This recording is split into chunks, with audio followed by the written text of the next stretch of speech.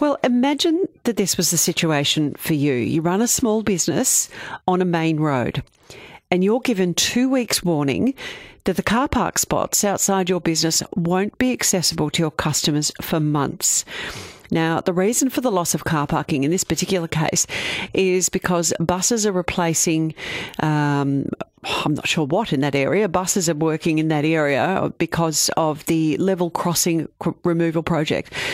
But in this particular instance, the project is 4 kilometres away. And this is a business being impacted by it. It doesn't seem to make sense at all. Now, if you live in Melbourne, we've all been impacted by the crossing removals and the bus replacement services. How has it impacted you? 133 693. To tell us how businesses in this strip in Camberwell are being impacted, I'm joined now by Eloise Trumbull, who's from Trumbull Podiatry. Eloise, good afternoon.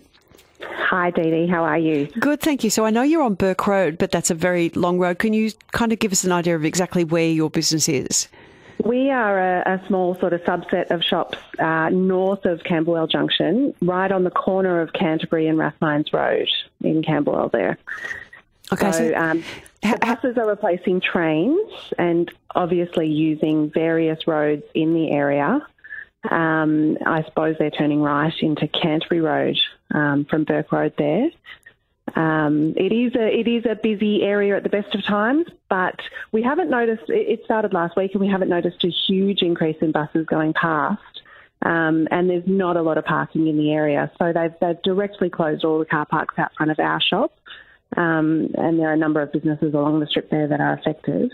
The part that seems nonsensical to me is the distance away from you that the works are being done. Is 4 kilometres a correct sort of estimation of how far they are?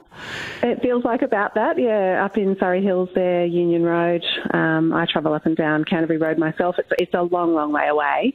I think they're just generally trying to reduce congestion in the area, which I fully understand, you know, as a road user myself. You'd want less congestion, especially in peak hours. But just to close the parking for the small businesses around us, you know, I'm a podiatrist, I've got a lot of elderly, a lot of disabled people coming and going, and there's just no way for them to access our business in the next few months. How much warning did you get so that you could tell your customers that they'd have to make different arrangements? We had 2 ladies from Transport Victoria walk into the shop less than 2 weeks before it started and just literally hand a piece of paper across the desk. I was with a patient at the time, so they didn't wait around to speak to me. They just handed it to the receptionist and walked out. There was no consultation, no offer of an alternative arrangement. You know, I don't know whether they could have opened up some clearway areas around the corner that would have just, you know, given people options on where to park. I imagine your local council is Burundara Council. What have they brought into the conversation at all? Have they been able to help you? A bit. Everyone's happy to listen to the story, but everyone sort of says there's not much they can do. John Pasuto's office have been down to have a look to see what they can do. They felt like their hands were tied. They sort of suggested getting in contact with Monique Ryan, who's federal. I haven't bothered to go down that route. We're just going to try and make our way through as best we can at the moment, but it's just, we just feel a bit forgotten about. You know, a lot of the businesses along our strip really suffered through the COVID lockdowns. I myself was restricted during practice at that time, and now to sort of have another issue to overcome, we just feel a bit forgotten, and no one really wants to talk to us about it or, as I said, offer us an alternative arrangement. And if you've got patients who, as you say, in many cases they're elderly people, how are they actually getting to their appointments? How are they getting the care that they need? Well, as of last week, I had to change arrangements and did a couple of home visits instead, because there are just some people who won't be able to get in. Many people will go and find a car park, you know, a couple of 100 metres down the road and walk back. But there are a lot of people that I have to get in contact with because they just literally won't be able to come in. I've got people in wheelchairs and all sorts of things. So. And is there any suggestion of any sort of compensation for you in having to do that extra work in order to be able to help your clients? Absolutely none. And I'm not in it to make a lot of money. I've been out to do home visits last week for the same price as I charge, you know, when they come into the shop, because I just think it's not their fault that they can't get into my business. So. No financial compensation, no alternatives for us. This is what's happening and suck it up. I think that's very decent of you to do that. What are the other businesses in your little strip there, and what are the other businesses saying? So mainly I've been talking with the pharmacist because we share a lot of customers in common.